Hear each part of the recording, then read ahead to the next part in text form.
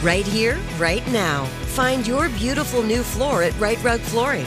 Choose from thousands of in-stock styles, ready for next day installation, and all backed by the right price guarantee. Visit rightrug.com. That's RITERUG.com today to schedule a free in-home estimate or to find a location near you.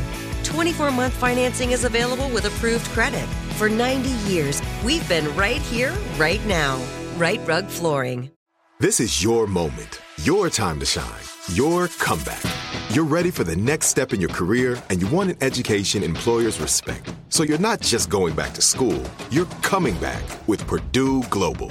Backed by Purdue University, one of the nation's most respected public universities, Purdue Global is built for people who bring their life experience into the online classroom. Purdue Global, Purdue's online university for working adults. Start your comeback today at purdueglobal.edu. Hey guys, you know what this playground could use? A wine country, huh? A redwood forest would be cool. Ski slopes! Wait! Did we just invent California? Discover why California is the ultimate playground at visitcalifornia.com. What's up, everybody? Welcome to the Granger Smith Podcast. Thank you for watching and listening. So much stuff going on here at the Yee Yee Farm. We have a truck giveaway. My truck. We're going to give away to one of you. I'm going to announce that on October 30th. Let's see. Today's the 23rd as I record this. We're announcing on October 30th all the details, exactly how to do it, how you could be qualified to do it, and how you could actually win this truck right here with me at the Yee Yee Farm. And maybe, now that I think about it, maybe we should bring that winner right here to this room and get on the podcast. That would be pretty cool. We have a new album coming out. We just released Country Things Volume 1. We have Country Things Volume 2 coming out November 27th. So I'm going to be talking about that. That will be the completion to Volume 1. 16 songs total. If you add up Volume 1 and Volume 2, we're going to have the physical copy, which is going to be CD and vinyl. So all that's coming out on, if you can't remember November 27th, remember Black Friday is when this is going down. And that's also the same time, within a few days, that we give away the truck. All that will be cleared up. You could follow this stuff right here on this YouTube page. We will be putting out videos not only of the information on how you could win that truck, but how we're upgrading that Silverado pickup truck. And I'm also going to be teasing a lot of these songs. So other ways you could follow me. You can follow me on Cameo.com. If you want to get like a birthday shout out or happy anniversary or a little pep talk or whatever, you can find me on Cameo.com and I could shoot you a message. It's super simple. It's a video message I could send you. You could follow me on YeeYeeNation.com. This is a exclusive fan club that we started. It's brand new.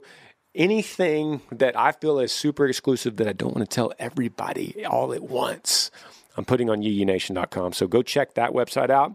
And then everything else, Yee Yee Apparel, everything we have going on, all the stuff we got cooking is on YeeYee.com. So there's a lot of .coms in all this stuff. If you can't tell, I have had so much daggum iced tea.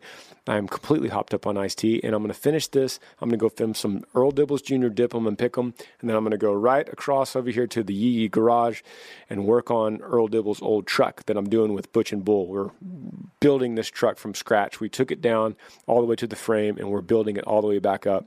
It's been such a fun series that we're putting out on YouTube. I think we're into like part 16 on this series, building this truck. So much fun stuff going on, and I'm glad that you guys joined me on this podcast this morning. I want to talk about something that I get asked a lot, and I think it's finally time to really get into detail about it. But it's what if you want to learn guitar? What if you want to learn guitar and it seems overwhelming on how in the world you even know where to buy a guitar or how to learn it? How do you get started if you want to play guitar? And I could give you my best advice on that. I could tell you what I've done and what I did to learn guitar at the time. And I think it worked for me, and I think it could work for you. if anything you hear today adds value to your life in any way, I would ask, because this is free to listen to on all formats, I would ask that you just tell a friend and you like, subscribe, comment, spread the message in all these ways. I mean, just hitting that little like button right here below this page is huge to making this podcast grow. Subscribing to whatever page you're watching or listening to right now is huge to making this podcast grow. And even bigger than those two things, even bigger, is telling a friend. If someone says, "Hey, where'd you get that from?" You go, Granger Smith told me on his podcast over there, the Granger Smith podcast. So that is awesome. That's my only price for you today, listening to this, and I hope you can get some from it. We're going to dig deep. We're going for it right now. Welcome to the Granger Smith podcast. Yee yee.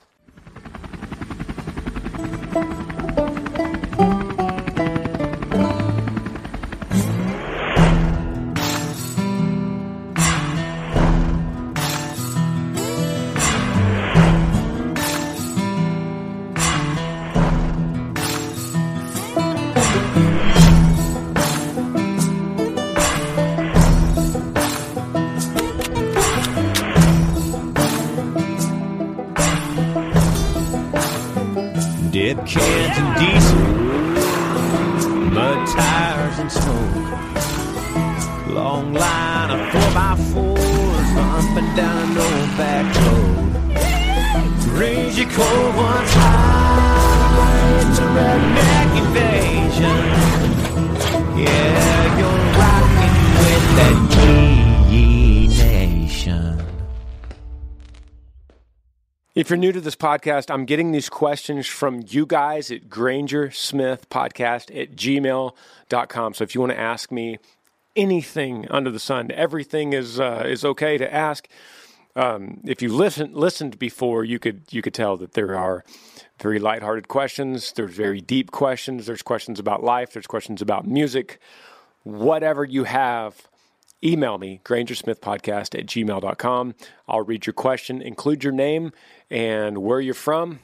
I'll read the question on the podcast and answer it the best I can.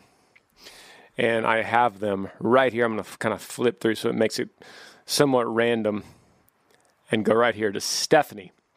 And this question says, "Hey Granger, my name is Stephanie. I'm from South Dakota. Just wanted to start off by saying I love your music and adore watching your family on the Smiths.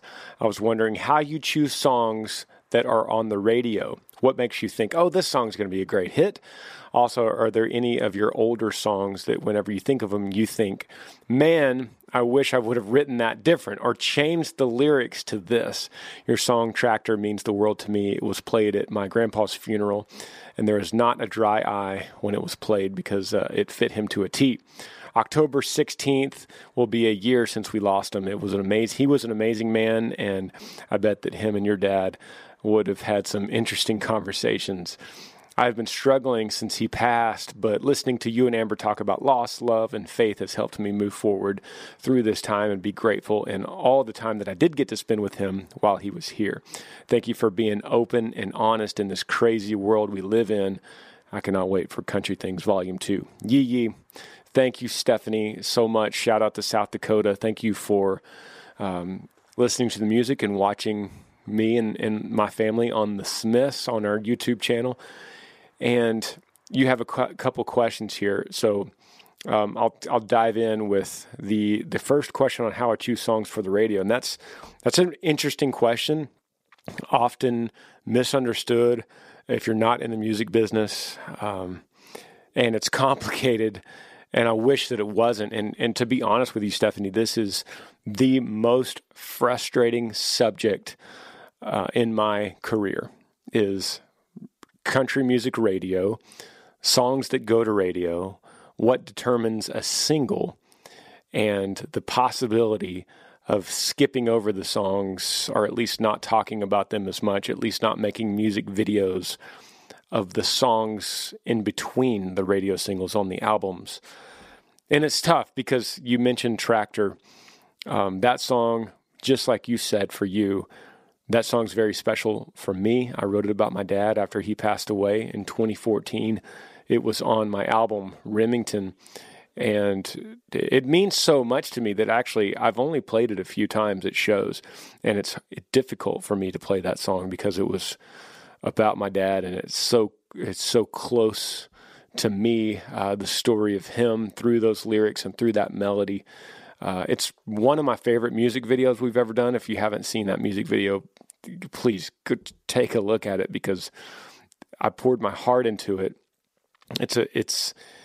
The music video kind of goes through the song itself visually and talks about my dad. And then we had to use an actor to play my dad. And so that actor, I picked my dad's best friend. So these guys were inseparable. They were childhood buddies. They grew up together. They were friends all through adult life. They had children at the same time. And they were so close, and they dressed the same. They talked the same. They had the same interest. And so being able to use Steve in the music video playing my dad makes it even more special to me. And it makes it visually, really, if you know my family, it really hits home with that music video. And also my son Lincoln is in that music video, and he's a baby.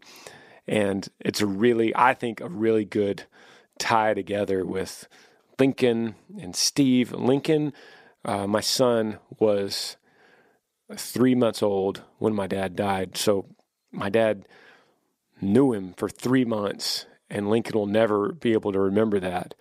And so there's an interesting tie between those two.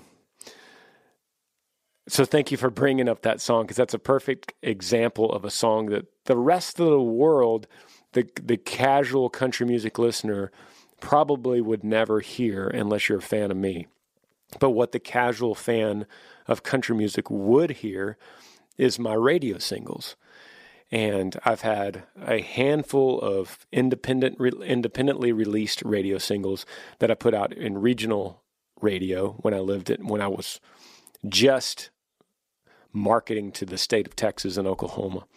And then I have a handful of songs that we worked at national radio, starting with Backroad Song in 2015. That was my first national radio single. My first regional radio single was Colorblind. And one day, I promise you, I will be a whistleblower on this whole process. And I've actually had dreams of being the whistleblower to the whole process, because it's frustrating and it's devastating to the artist. But in a lot of ways, it's a necessity to try to get your music to more people. And ultimately, that's, in a lot of ways, I can't speak for me personally, but in a lot of ways, artists have the goal of reaching more people. Who wouldn't want their music to get to more people? No one really says, I want to grow to a certain amount of fans, and then I want to stop right there, and I don't want to gain any more. I want to just have those fans and never get any more. So you get what I'm saying. It's like any business. You have a concrete company. You want to increase your client base. And that's what songs are for musicians. So what we have to do is we have to pick one, and then we have to pitch that to radio. And radio can only, when we give them one, they can only play that one if they want to play right. If they pick another one and decide to play that, it hurts the current single.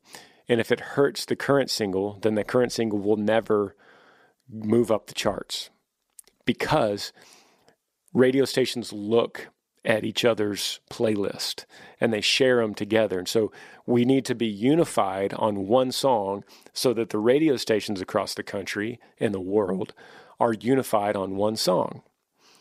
Because as they each contribute their amount of spins, those spins are counted, and that counts for the chart system, which you guys might know as the Billboard chart, where a song starts going up the chart. And that's based on spins per market, per radio station. So we have to focus on one. So here's the problem. There's a lot of problems, but here's one of them. say Philadelphia jumps on this song early, the current radio single from me, and they start playing it, but Portland, Oregon, they're not sure yet, or they're too full. Maybe their playlist is too full because they can only play so many songs in one day. So they want to wait a little bit longer. And then Boston jumps in, and then Louisville, Kentucky jumps in on it, and then Fort Lauderdale jumps on it, but Portland's still not playing it. So then 6 months goes by, and Portland goes, okay, we're ready. We think this song's a hit, so they start playing it. But now, guess what? Philadelphia's been playing it for 6 months, and it's getting to be a little bit old to them. So it's brand new in Portland, it's old in Philadelphia, and you got to get them all to keep on playing it so it keeps going up the chart. And some stations say, I don't want to play it till, say, Detroit. We'll throw that out there. Say Detroit says, we don't want to play it until it's top 30 on the chart. So Detroit's not even going to touch it till it gets to top 30. And so you need Portland to start playing it. You need Philadelphia to stay active on it. You need Fort Lauderdale to start increasing their spins on it so that it gets top 30. So Detroit adds it. Then Detroit adds it, and they're brand new on it, and they're 8 months in. But Philadelphia, now they're 8 months old with the, you know what I mean? It's a huge problem. And my fan base is thinking, yeah, we've heard this song for 8 months now. He's still talking about it. And that's why you might hear an artist, a major artist that's keeps talking about the same song on Instagram. And you've heard it a million times, but he's still, or she's still talking about it. It's because they still got to get these other stations on board. So by the time this whole process is done today, in today's world, it's like a year's process, like 50 weeks or more. So by the time that year goes by, you've been pumping one song, you've got all the stations, it's peaked out at whatever position on the chart. And then you have to decide, should we release another single from this album? Or I already have all these new songs written, maybe we should just put out a new album. And it's a big dilemma. Then you put out a new album, and then guess what happens? All those songs that you thought were good are now old and on the previous record. And it's super frustrating. How do you fix the problem? But I mean, that's another question for another day. It's very detailed. And one day, like I said, maybe I'll write a book about this. And it's not one person or one station or one artist's problem. It's all of them collectively creating a system that's a monster to the music business. And it's not like some people say, like, Nashville sucks. Well, it's not Nashville. It's collectively everyone cooperating in the same system that becomes the problem. So to answer your original question, Stephanie, how do you pick it? We just guess. I mean, we guess what might work well on radio. We guess what we might play it for a few people, radio stations, and see if they have a top song out of 3 that we give them. And then what sucks is you gotta pick the song that you know is going to work well in all 50 states of the United States and Canada and Australia and Europe. And it's really hard to find a song that works in San Antonio, Texas, and every other city you could possibly think of. I mean, you can't sit here and go, okay, Sioux Falls works with Portland, Maine, which works with Portland, Oregon, which works with Miami, Florida, which works with Charlotte, North Carolina, which works with Phoenix, with Albuquerque. It's a crazy mess. And it's a great question, Stephanie. I hope that kind of got to it for you here. Let's move on. Next question, random. It says, "Hey there, Granger. Everyone has their own definition of success. Was there a moment or time that you felt like you actually made it? Just hitting this time in my music career almost 25 years later, my definition turns out to be much less glamorous than what I ever expected it to be. Thanks, man. Love the show. Randy." Awesome question, Randy. And success is a very volatile word because the reality about success is everyone has their own definition. And you have to almost categorize success in your career, success in family, success in life. And those are multi-layered, each of those. So if you just want to look at career, that's one thing, but you might have been a failure in your family. If you want to be a success in your family, you might be a failure in your career. So how do you balance all that? So how you define success, Randy, is different than your next door neighbor or me or your mother. So I get this question a lot when people ask me, when was the time you felt like you made it? It's such a common question, and yet so difficult to answer, because whenever I hear that or read that, I always think, well, I haven't made it yet. And you might listen to the show, Randy, and think, well, bro, I follow you. I listen to your music. You have plaques hanging on the wall. You have a podcast. And you've made it, dude. But I don't think I have. And I don't think I ever will kick back in the chair in country music and go, ha, made it. I made it. And then even if I did, what would I do then? Where would I go from there? Why, if I did make it, why would I still make music? Would it just be for fun? After I've made it, why would I want to put out another record? Just because I can? And so you see the interesting problem that occurs with saying I've made it. But I could dig in a little bit and say there are moments in my career when things got better or easier. Okay. Even that creates problems, because then you think, well, with a little bit more success, you get a little bit more problems. And that is so true. You make a little bit more money, you're spending more money every time. Every time you make more money in any business, you're inevitably also spending more money.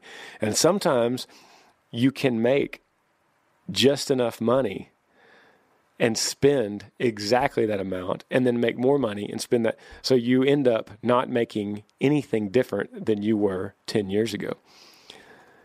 And it's hard to really create a separation between, if you're a small business like me, creating a separation between the extra money you're making from a successful business and then the extra money that then you need to spend to keep up with that new success that you have. I mean, and that's as simple as take employees, for example. If my career grows as a musician and we get bigger and better shows, then I have to pay my guys bigger and better money. I can't just pay them what I paid them when we were in the van and say, "Ha, this is great. We're doing good. We're getting good shows, and I don't have to pay my guys anything." No, that's my responsibility to keep them relatively moving up with their salaries and their money, so that they're joining in on all of this. So, digging into your question, my definition, as you say, Randy, my definition turns out to be much less glamorous than what I expected it to be, and that is exactly right, and that is not any different than anyone else. The key word that you said in that sentence is expected, because expectation is a dangerous game that you play with yourself, and you have to keep your gratefulness higher than your expectation at all times, because if you don't, then when you get to where you thought you had made it, where you expected to make it, it's going to be disappointing unless you're a little bit more grateful. And I've said this before, but if you're going to have high expectations, you better have really high gratitude. And I don't want anyone listening to this podcast to have low expectations in their life or their love or their business or their family. You shouldn't have low expectations. You need to have high.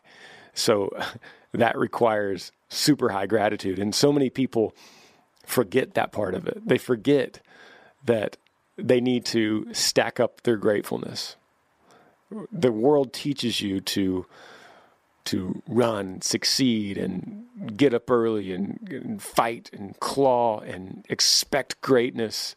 But the world doesn't always teach you to constantly be looking around and grateful where you are right now, right here, right now. What are you grateful for today? And if you have trouble with that question, you should seriously consider thinking about it and dissecting that in your brain. Because if you can't think of what you're grateful for today, right now, you have to go all the way back to, I'm grateful that I'm sitting in this room in a t-shirt. I'm not sweating and I'm not cold. Simple as that. I'm grateful for an air conditioner that's keeping this room right around 70 degrees. Because I've been in a lot of situations when I'm really hot and sweating and miserable. I've been in a lot of situations where I'm freezing cold and can't not warm up. So right now, I am grateful to be in a t-shirt and have a normal temperature, right? I mean, that sounds stupid, but that is how you can find gratefulness in everything you do. And if you learn to cultivate that gratefulness, then it will start counteracting that high expectation that you have. I don't know if I really gave you the answer that you wanted, but that's the truth. I don't know if I've ever felt like I've made it, and I could be retired from music one day and still not think that. But as long as I have a high gratefulness, I'm okay with that. Good question, buddy.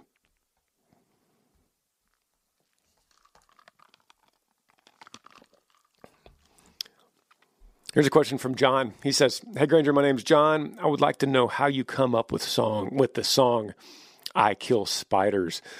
I also wondered, is the little girl's voice in that song your daughter? I really like the new album and can't wait for volume 2. God bless you, your family, crew, and friends. Stay safe. John H." Thank you, buddy. Thank you for those kind words. And I Kill Spiders is on the Country Things Volume 1 album. I wrote that about my daughter, London, and I wrote it with my buddy, Tim Owens, who's a dear friend of mine, longtime songwriter with me and close friend. And he called me one day here at the Yee Yee Farm, and he said, "Granger, I got a great idea for a song. It's called I Kill Spiders." That's how he talks. And I said, "All right. Well, I said, I'm intrigued. I don't know what that means, but I'm intrigued." And he said, it's basically the idea that no matter what I achieve in my life, in my career, to her, I'll always be the hero that could kill spiders for her, figuratively. And I mean, I thought, man, Tim, that's an awesome idea. So I went home that day. I wrote the song in probably less than an hour. It was one of these super easy songs to write.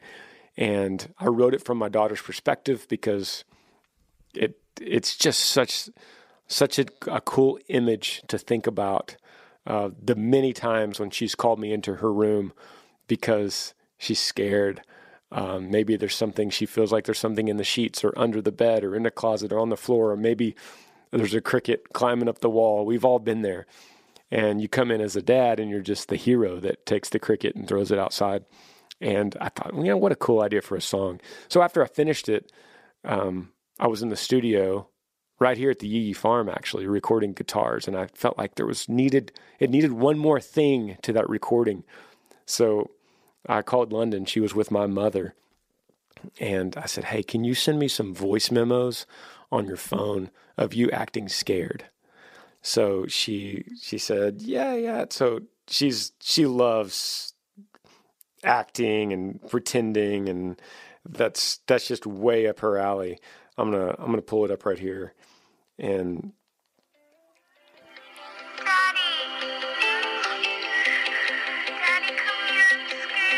so that's the beginning of that song. And she did that on one take, and I added it to the track, and I think it made it a lot better. So if y'all haven't heard that song, check it out. I'm proud of her. And it's something that I'll be able to look back on in 10 years and hear her sweet little voice when she was a little girl, and it'll remind me of this time in 2020 when we were recording at the Yee Yee Farm, making this album Country Things, and it'll be a very special memory for us. Thank you, John. Appreciate it, buddy. I'm going to take a quick break. Be right back.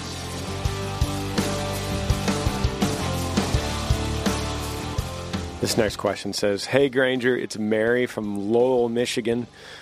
What is some relationship advice your parents gave you whenever you were younger, either before or during your time with Amber? Thank you, Mary, Iowa State University, Agricultural Engineering." Thank you, Mary.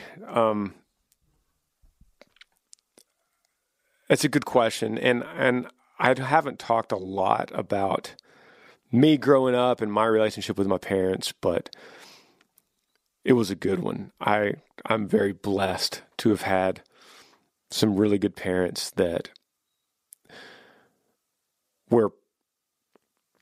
they were very thoughtful in their parenting, and they had a good balance of protecting us as little boys, the three of us, and maybe even more so preparing us for the world. And what I mean is, it is more important to prepare your children for the world than protect them from that. Because if you constantly are protecting them from the world, the world's going to teach them a lesson, whether or not you're around or not. And so it's better to prepare them. And I feel like my parents did a good job of preparing us for the world. And they were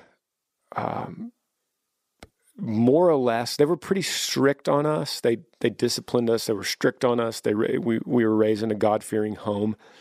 And sometimes during those times, I was, I'd get frustrated and see friends that had more freedom than I did, and I'd get frustrated with that. But then I got older and I looked back and I was like, oh my God, I'm so glad that they had a close rope on me. They kept us on a leash. And that's a good thing. That's a good thing. When it came to relationships, they encouraged us to date as many people as possible, as opposed to get stuck in a serious relationship when you're young. I'm talking middle school, high school. They would discourage us from getting into these serious relationships, which we still did. We still did. But I remember Dad would always be like, "Why are you still dating her? Granger, I wish you'd date a lot of other girls. There's a lot of other girls. And you just kind of skip around." And what he meant, maybe he didn't explain it right to a teenager, but what he meant was, and what he wanted to see from me is, explore all the options, learn all the people you don't want, the kinds of people you don't want to date, so that you could narrow it down when you get older to exactly what you need and what you want, instead of wasting 2 years of your high school with one girl. And then you get out of high school and it's like you haven't really seen much of the dating world. And Dad also worried about me not spending time with my guy friends because you're stuck in a relationship. So if you're stuck every weekend hanging out with this girl, watching movies on her couch, then you're missing out on really important bonding time with your buddies. Dad saw that. Dad warned me of that. I didn't always listen to him. I did spend a lot of time on couches watching movies with, girlfriends. And he was right. Sometimes you got to get out and mess things up with your buddies a little bit, bro time. You got to do that as well. But they were strict when it came to things like no closed doors inside the house in a relationship. They always wanted to know where I was. I always had a curfew. I could never just go out and disappear and, oh, hey, I'm spending the night somewhere, or going camping with a bunch of people, guys and girls. They were onto that. And so they were very involved when it came to our relationships growing up. And when I got out of high school and I left the house, I was out in the real world, I was playing music. They still had rules, like you can't live with a girl. There was a lot of things that they didn't want us doing if we weren't married.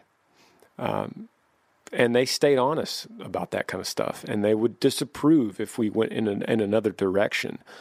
So maybe most important of all that is they taught us to love our partner through their example of their love for each other. So that's probably, you asked me, what is some relationship advice your parents gave you? What probably more important is what they showed me, the relationship advice that they showed me through them and their love. And that is the most important thing they could have done for me.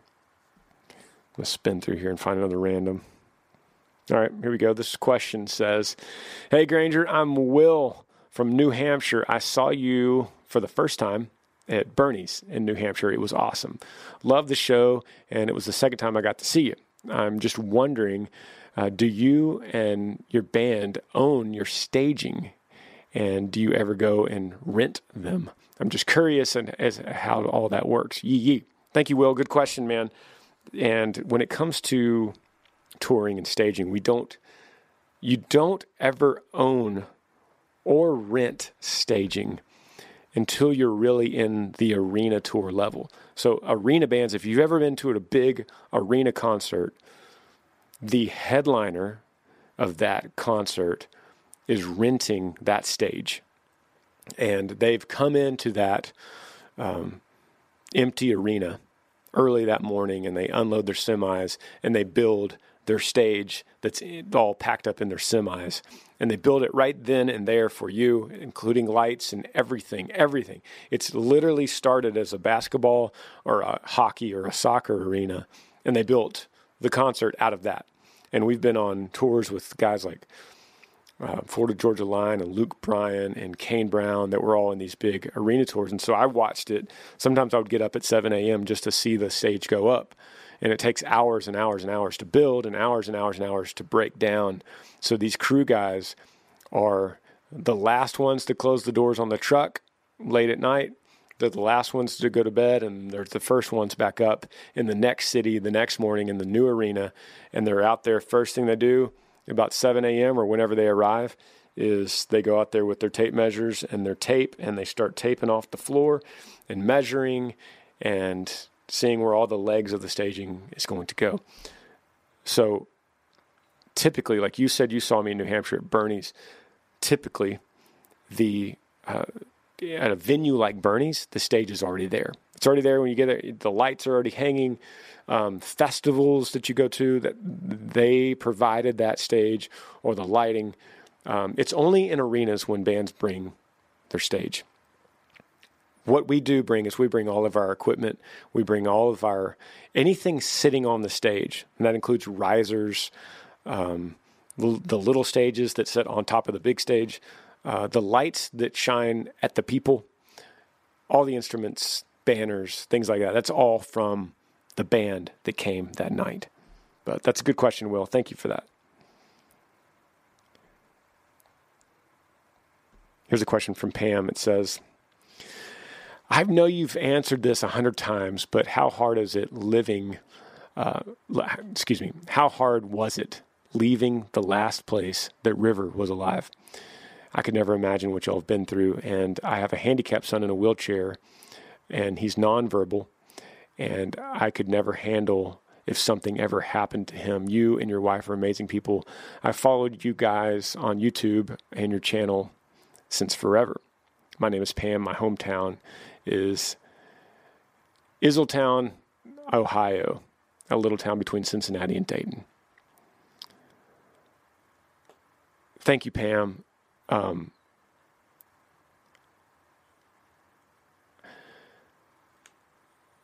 trying to think how to start this, but thank you for your kind words. My heart goes out to you with your nonverbal handicapped son in a wheelchair. I can't imagine the difficulty that you've been through with him. And you say here, I could never handle it if something happened to him. I'm here to tell you, Pam, that you could. You could. And I know that that's just it's a way of saying it that you typed, I could never handle it, but it's a tremendously beautiful thing what humans could go through and what they could persevere through and the suffering that they can handle. And the reason I say that is because look at history. You look at the horrors of history and the wars and Holocaust and the craziness of human history. And the one thing that's consistent through that craziness is the chaos that is bound to happen and the suffering. And the other thing that's consistent is people persevere through it. They always do. They always have. Something very well might happen to your son or someone else around you. Probably. That's just the odds that we play as humans. And so you say I could never handle it, but I'm here to tell you, you could. I can't tell you how. I can't tell you it's going to be easy, but you would, because you are apparently very strong for dealing what you've already dealt with so far. So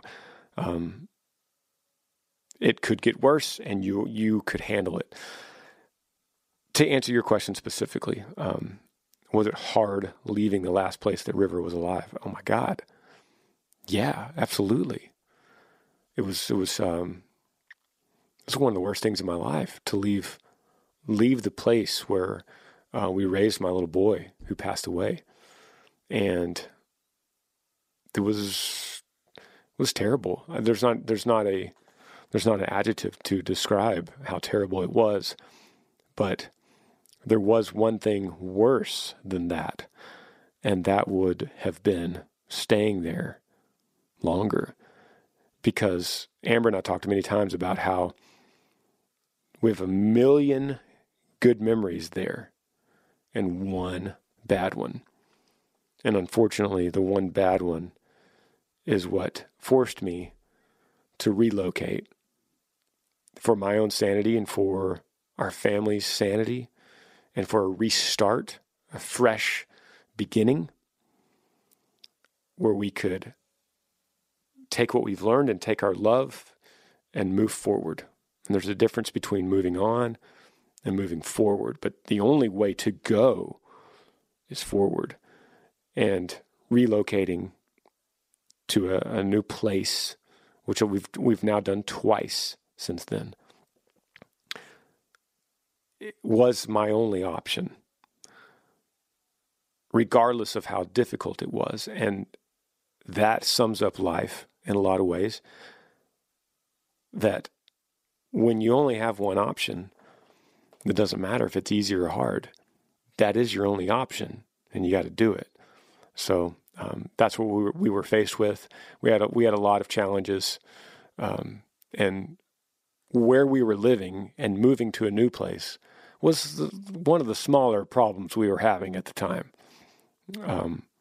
But nonetheless, it was terrible, and it was one of the hard things that we had to deal with out of the darkest time in my life so far.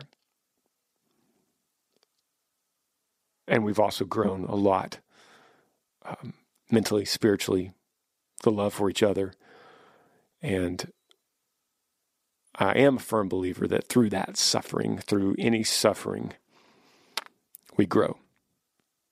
And in order for anything to grow, it has to be broken first. At some level, it needs to be broken to grow from there. And that's what we did, and that's what we're doing. My heart goes out to you, Pam. It sounds like you have a challenge on your hands, unthinkable challenge. And my prayers go to you. Thank you for emailing the show.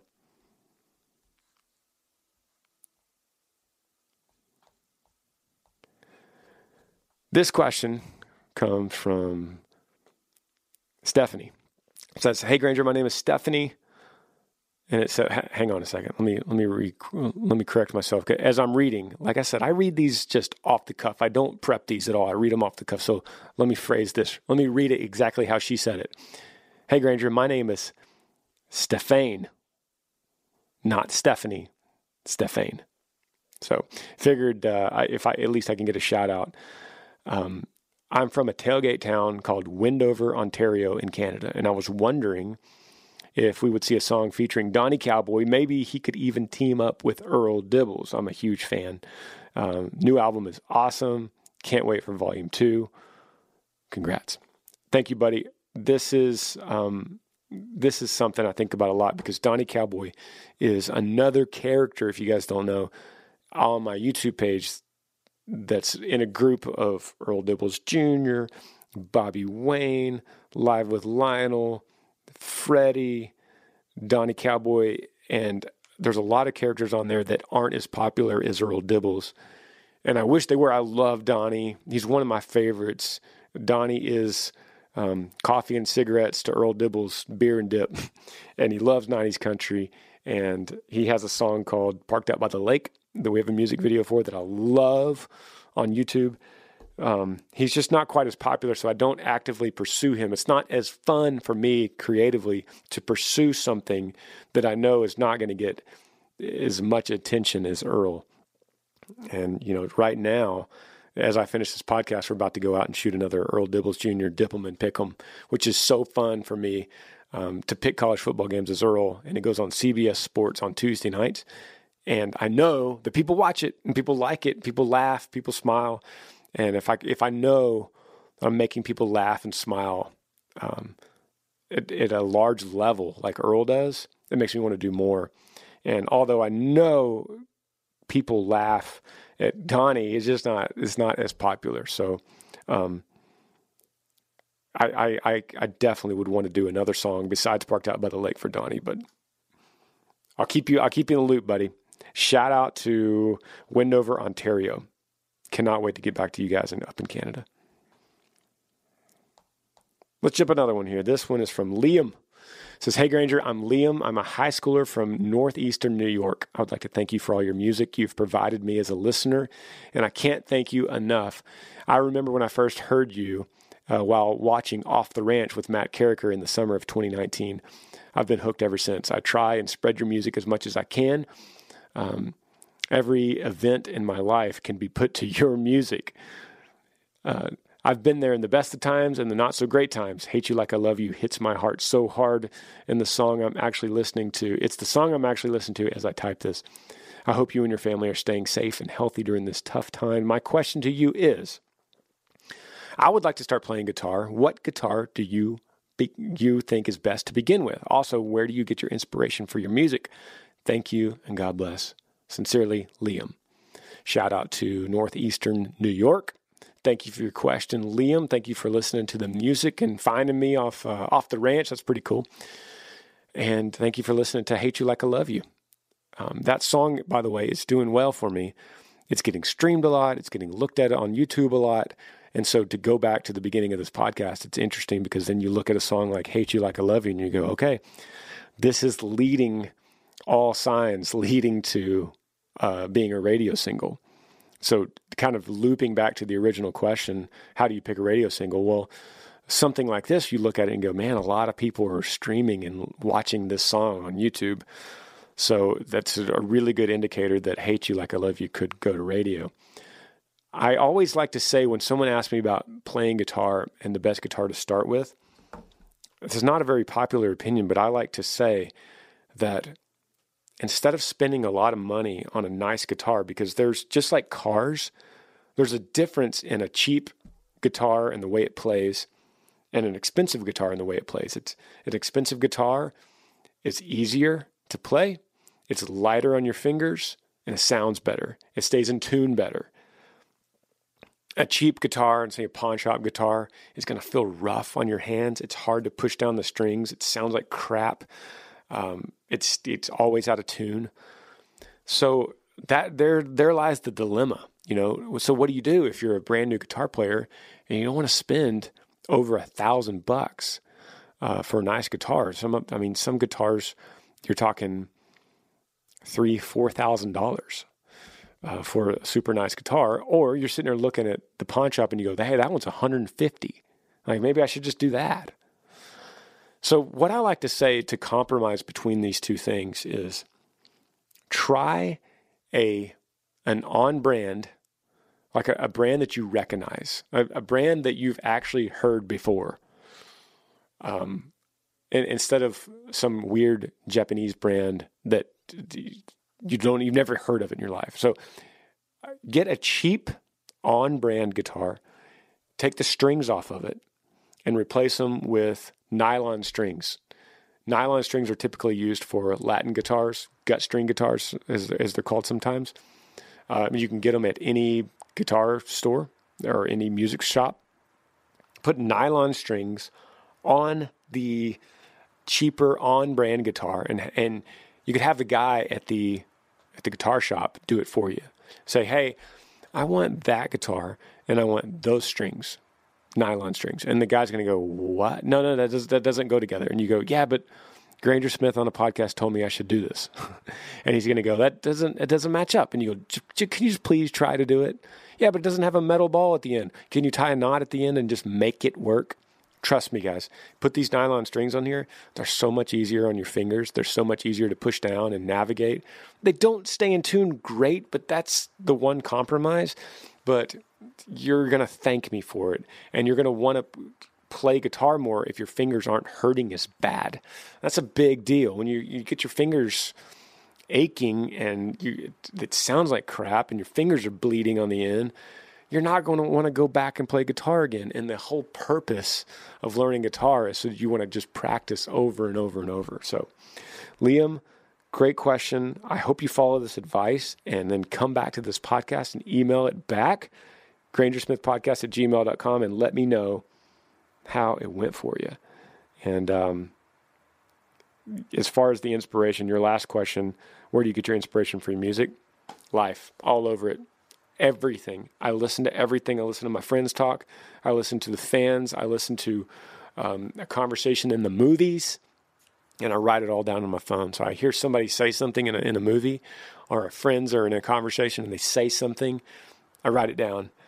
And then when I start writing, I use the experiences I've had in my life to make a story around that line, that phrase, that melody. And I know that's a hard way to answer that question, but that's the truth. That's where the inspiration comes from. It comes from life.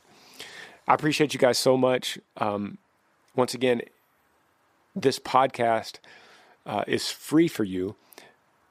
My request is, if you like it, subscribe to this channel, give it a thumbs up, and tell a friend. Tell a friend that, hey, you know what? I had a question and Granger Smith answered it for me on his podcast. Where? The Granger Smith Podcast. All the places you could listen to podcast apps and in whatever format you like, I'm there. And also, thank you for watching on YouTube. If you guys are watching me, thank you for that too. Spread the message. Comment below if you like it. And it keeps me going. It keeps me wanting to continue these every single Monday morning. And I love you guys for that. We'll see you next week. Yee yee.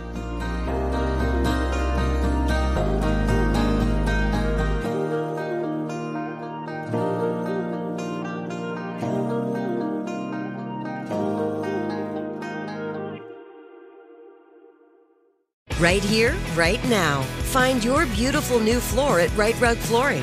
Choose from thousands of in-stock styles, ready for next day installation, and all backed by the right price guarantee.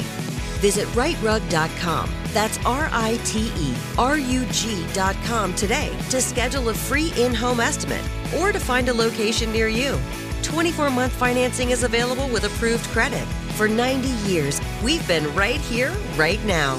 Right Rug Flooring. Hey guys, you know what this playground could use? A wine country, huh? A redwood forest would be cool. Ski slopes! Wait! Did we just invent California? Discover why California is the ultimate playground at visitcalifornia.com.